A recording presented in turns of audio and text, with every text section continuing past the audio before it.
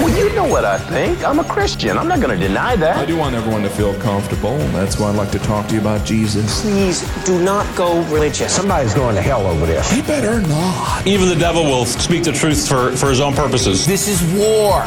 Accept it. Back to Jerusalem podcast. Yeah, I'm back, and I'm armed with righteousness. With your host, Eugene Bach. He just seems like he's got it all figured out. He's a righteous dude. Yep.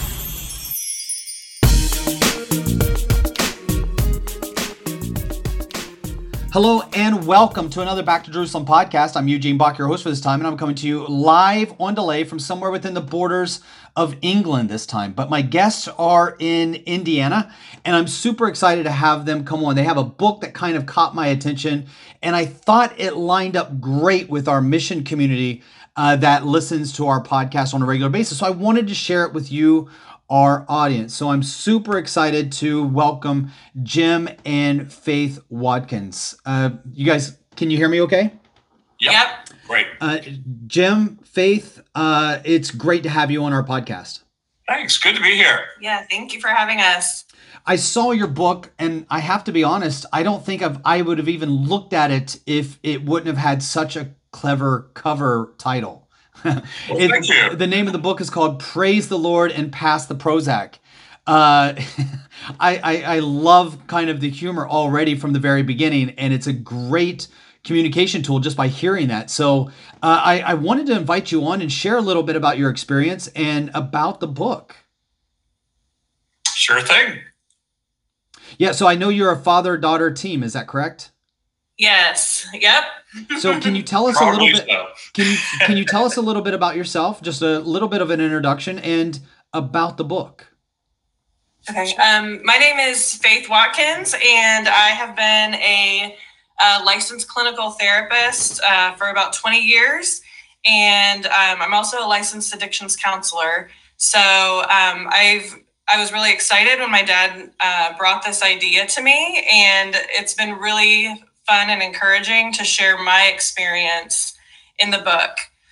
Yeah, I think we make a good team. My degree is in theology from Indiana Wesleyan University, and so I've been in ministry all my life. I've been a writer all my life, 20 traditionally published books. I've spoken throughout the United States, around the world. But only in the last couple of years, I've really been talking and writing about mental health. And so I thought we would make a good team. We've got the theology, we've got the psychology, we've got the biblical principles, the behavioral principles. And I think it makes just a really good combination there to get a broad issues. Yeah, one of the things that kind of prompted me to connect with you is that, you know, in China, we've seen these draconian lockdowns, and that's where I've lived for over 20 years, right? So I've lived in China for over 20 years, working together with the Underground House Church. And one of the things that I've noticed in the last 2 years has been because of these draconian lockdowns, which has been different than anywhere else in the world. I mean, America experienced lockdowns where I'm at right now. In Europe, we had lockdowns in every country except for Sweden. But China, it was on a different level. I don't even know if it's proper to say lockdowns. I mean, it's almost been prison confinement where fences were put around buildings and doors were nailed shut. And then they had these massive cities that were built where individuals were dragged on buses and put into solitary confinement for months at a time. And that really messed with the mental health of so many different individuals, and even those that might have been more susceptible maybe to depression found themselves suicidal. So we saw the rate kind of skyrocket in China in the last couple of years. And so from what I understand, Jim, you were at one point diagnosed with clinical depression. Is that correct?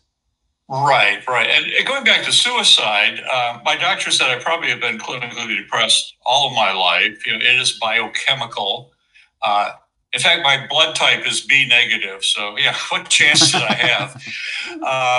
But I remember probably about six or 7 years old, just this dark, oppressive cloud. I was walking to the school bus and I saw this huge earth mover come thundering down the road. they're working on interstate highway. And I thought, I could step out in front of that and this would all be over. And ironically, the only thing that kept me from taking my life was knowing if I committed suicide, my parents would kill me. So it's that's the thinking of a mental illness probably. But so I've dealt with that on and off. And so I was finally diagnosed at 40, having clinical depression, got on some medication, had dramatic change. Not that meds are, the total answer, but it gave me that extra mental boost to do what I needed to do, to get out of bed, to eat right, to exercise. And so it's just going to be a little bit of extra mental boost to get over that hump. And so I really appreciate a doctor diagnosing me. And so I've been very evangelistic about talking to your primary healthcare provider if you feel like you have depression. A question that I have, especially when, Jim, you say that your degree or your background is in theology. Wouldn't there be, I could see that Faith, maybe you would see this from more of a clinical side, you being a licensed therapist, but Jim, you being kind of worthless in your degree, like myself, a theologian, what did you do to kind of not see this as a spiritual problem? Wouldn't that be a tendency of many Christians to kind of see this spiritually rather than clinically? Or is there a difference? How did you tackle that? Exactly. When I made the mistake once of mentioning in a small group that I was suffering from depression. And boy, there's unconfessed sin in your life. You don't have faith and you have stinking thinking. And I look at the Bible, and right from the get-go in Genesis 3, we have the fall where everything is contaminated by sin. And so because a lot of mental health issues are biochemical, it's natural of all. We have cyclones, we have psychoses, we have dust storms, we have depression, we have landslides, we have suicides. And so my theology works really well with that. Saul and David, they had some major mood swings. Just read Psalm 21, 22, and 23. It's a roller coaster of emotion. Then you've got Job, Elijah, Jonah, who had suicidal ideation. You've got Gideon, who had such a negative self-image. You got Peter. That guy had to have ADHD. And Jesus was a man of sorrow, acquainted with grief. I wonder sometimes, did he have clinical depression? So, no, my theology, and I've got a minor in psychology, I think they fit together well. It's a great explanation of how the fall has affected all areas of our life. Faith, when you look at this and the role that kind of you played in the book, what was your experience? Have you suffered at all from clinical depression? Sometimes, I don't know, Jim, your situation, but sometimes this is hereditary, right? This passes down through generations. Did this impact you at all, Faith? I first noticed feeling depressed after I had children.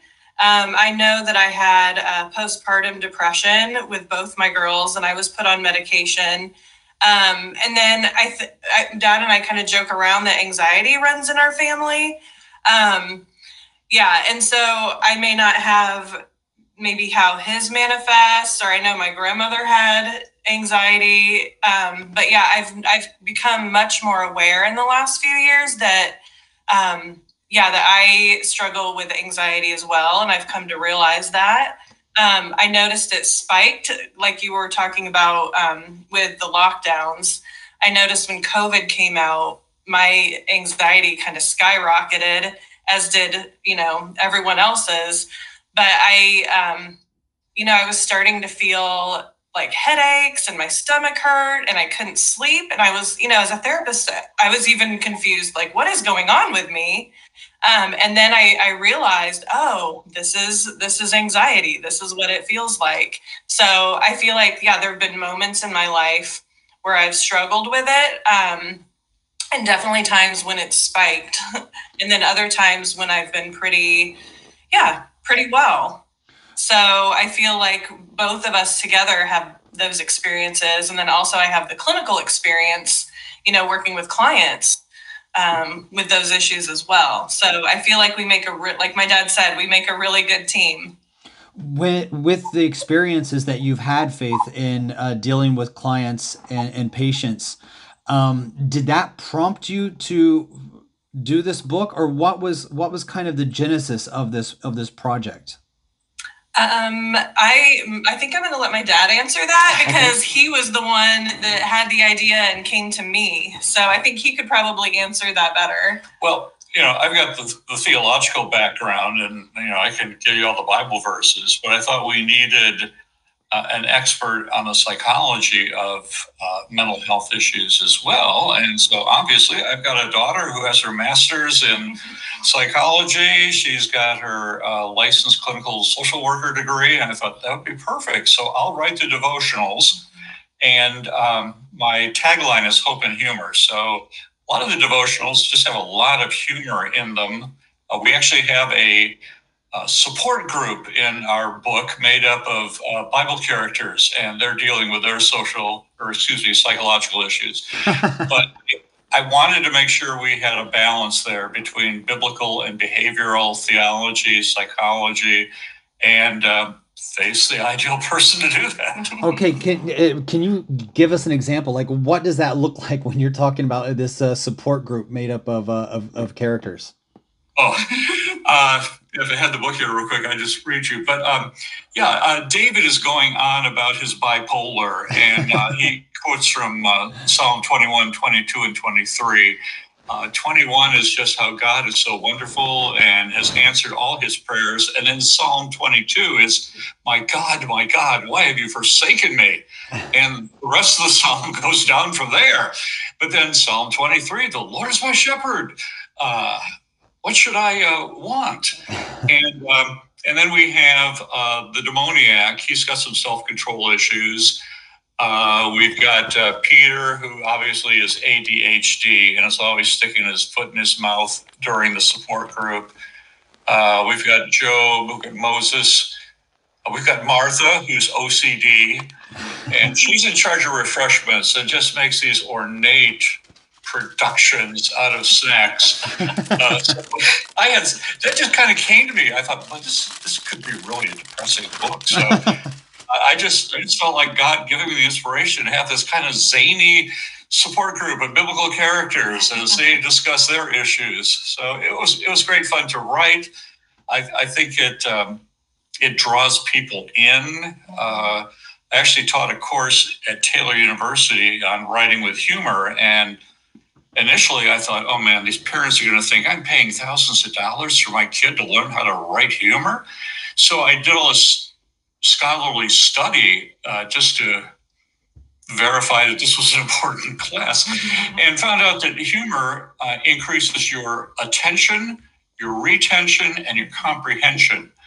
And I think humor also is kind of like laughing gas. It allows you to deal with some very, very sensitive topics in a way that's non-threatening, and humor also really brings your defenses down. So I'm just very adamant that humor is a tremendous way to communicate. Even Jesus, getting off a little track here, but just this is throwing it in for free. Jesus was a stand-up comic. The hip humor at that time was hyperbole. So when he's talking about Pharisees swallowing camels and camels going through needles' eyes, he would have them rolling on the hillside. And he also had ridiculous situations like putting a lamp under a bed. Now, in our culture, that doesn't seem funny at all. Well, you realize in first century Palestine, a bed is a flat, dry grass mat, and a lamp is an open flame. You're not going to hide that lamp for very long before you've got a major fire. So Jesus used humor. There's actually a book called The Humor of Christ by Elton Trueblood. It would be a great read to just make the point. One of the things that to communicate and to deal with those who have depression, anxiety, any of the psychoses. one of the things that I loved about what you just said is that the humor is great, but you've also humanized the biblical characters, which is what the Bible does, right? But because so many of us read the Bible in such a holy context, many of us still cling to the King James Version. And so we see it as this, this holy book, which it absolutely is, but then we ceremoniously kind of categorize the characters as if they are not human. They are somehow supernatural beings that we can learn from in the study of the Bible. But when you show their very human side in a humorous way, I think that it makes them more relatable, especially if we can see ourselves in someone who's bipolar like David, or someone who has OCD, that wants to serve others. I think that that's what a great way to share with people the maybe how everyone not everyone maybe, but how many people can suffer from depression and not be unbiblical. I don't know if that's a great way to say it, but at least from just hearing you talk and share about your book, Jim, I think that really does make it more relatable to someone like me. Oh, thank you. Yeah, and if I could jump in, my own personal experience with Bible characters is I went through a period when I had some pretty unhealthy relationships, and I was making decisions that were not, what God wanted me to do. And God actually led me to look at some of the Bible characters and to see how God came near to them in their struggle in that area. So Rahab was a really big hero for me, and just seeing the way that God worked in her life with her past, and also the woman at the well, the way that Jesus just came to her and showed her compassion, despite the decisions that she'd made and being married to so many men. And so for me, I could completely relate on a personal level, that I kind of created my own Bible group, so to speak, and they encouraged me. It was in the book I mentioned that it's my Love Addicts Anonymous group, and in my group is Rahab and the woman at the well.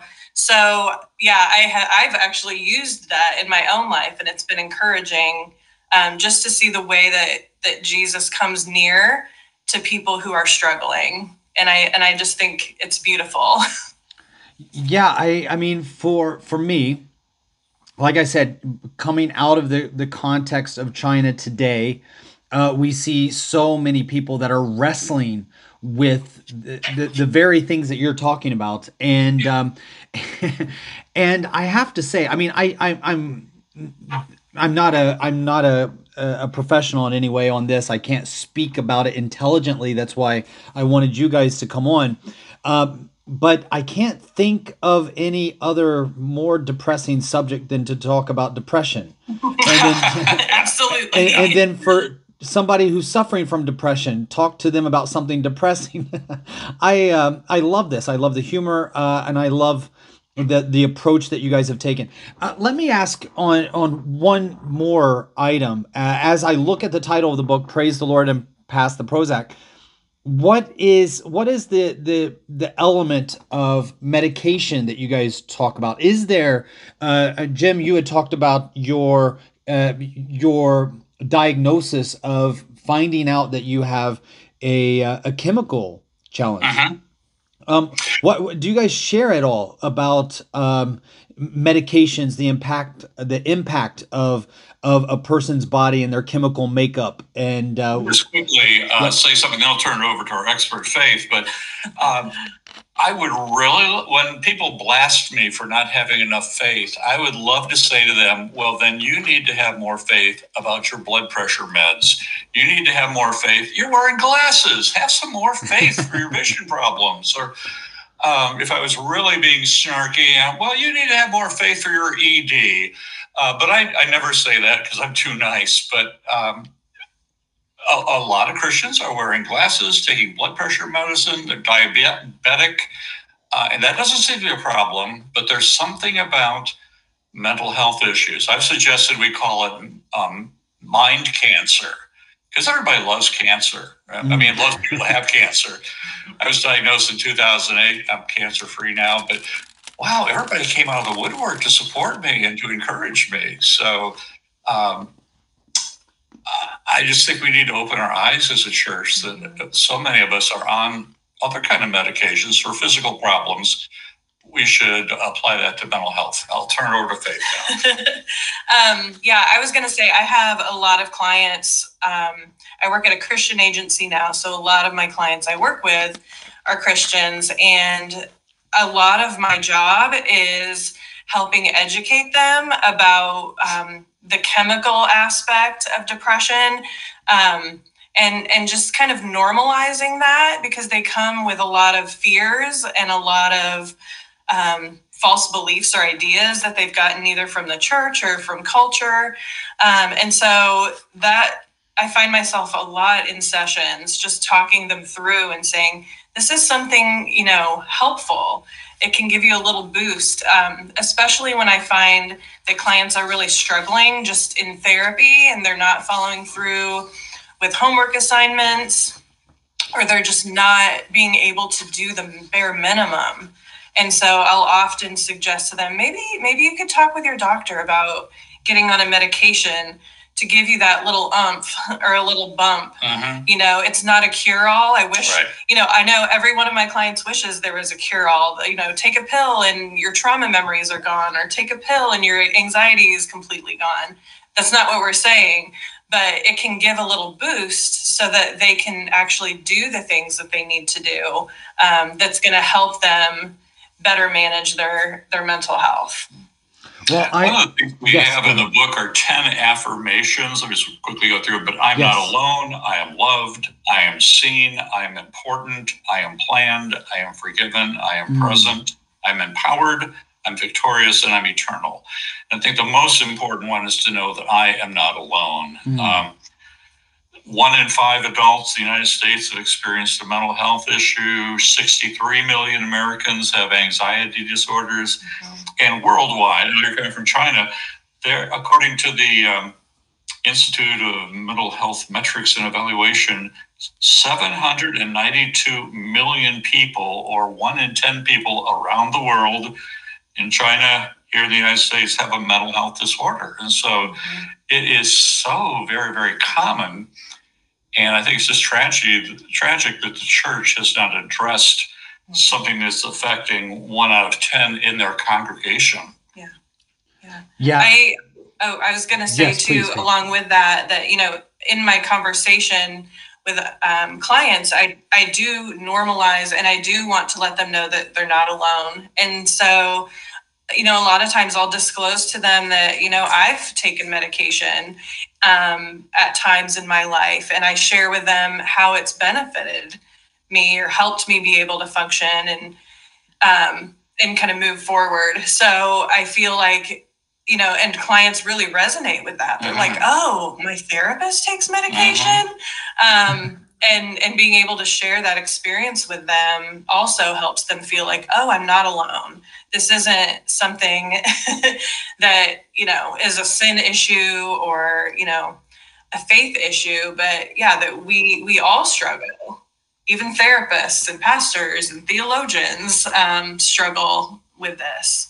Yeah, one of the things that there's a show in Sweden that I enjoy watching. It's called Bonus Family, Bonus Familia, and when we watch it, the whole thing is kind of revolving around this family that is kind of broken up, and they have different marriages, and the children are kind of caught in the middle, and they have to go to group therapy sessions on a regular basis. But what is interesting about this show is that they also follow the clinicians and how they have big issues and are taking the different drugs, and it's all done with humor and seriousness. It's a phenomenal show, but they show the backside of the therapist and what the therapists go through, which is exactly what you were talking about, Faith. I love this. I love what you guys have shared about your book, Praise the Lord and Pass the Prozac. a hopeful, helpful, humorous devotional. I know that it's available on Amazon. Is there another place where you guys would suggest that? Do you have a website that people could go to if they wanted to purchase this book or find out more information about you? Well, thank you for asking, Eugene. Yes. They can go to jameswatkins.com/Prozac, Prozac. And we just got a ton of resources there. Not only can you read the first chapter that has the support group and introduces the book, there are resources of mental health programs. We also have a playlist on Spotify that has some songs that we just have found so helpful in dealing with our own mental health issues. So jameswatkins.com/Prozac. And you can actually go to any bookstore and order it. It's not readily available at every single bookstore, but you can, if you prefer not to go to Amazon, go to bookstores, Barnes & Noble, christianbooks.com, where, as they say, wherever books are sold, you can find it. I also have a website, www.recoveringlove.com. And there's also a link to purchase our book, as well as some work that I'm doing on my own personal story and some things to come. So your audience can also check out my website as well. And what is the address again, Faith? www.recoveringlove.com. Oh, love That's it. Great. Yeah, absolutely love it. So again, if you want to purchase this book, you can go to jameswatkins.com/Prozac or go to recoveringlove.com. Both of those locations, you'll be able to find this book. Guys, I'm a bit jealous that you are in Indiana at the moment. I am in rainy England without good food. I would give anything to go to Ivanhoe's right now and have a good chili dog, or Hartford City Pizza King and have a royal feast. Thank you guys. Yeah, thank you so much for joining us for the Back to Jerusalem podcast. It has been a real joy having you with us. Thank you so much. Thank you for having us. And thank you for downloading this Back to Jerusalem podcast. Again, I'm Eugene Bach, your host for this time, coming to you live on delay from somewhere within the borders of the UK. God bless.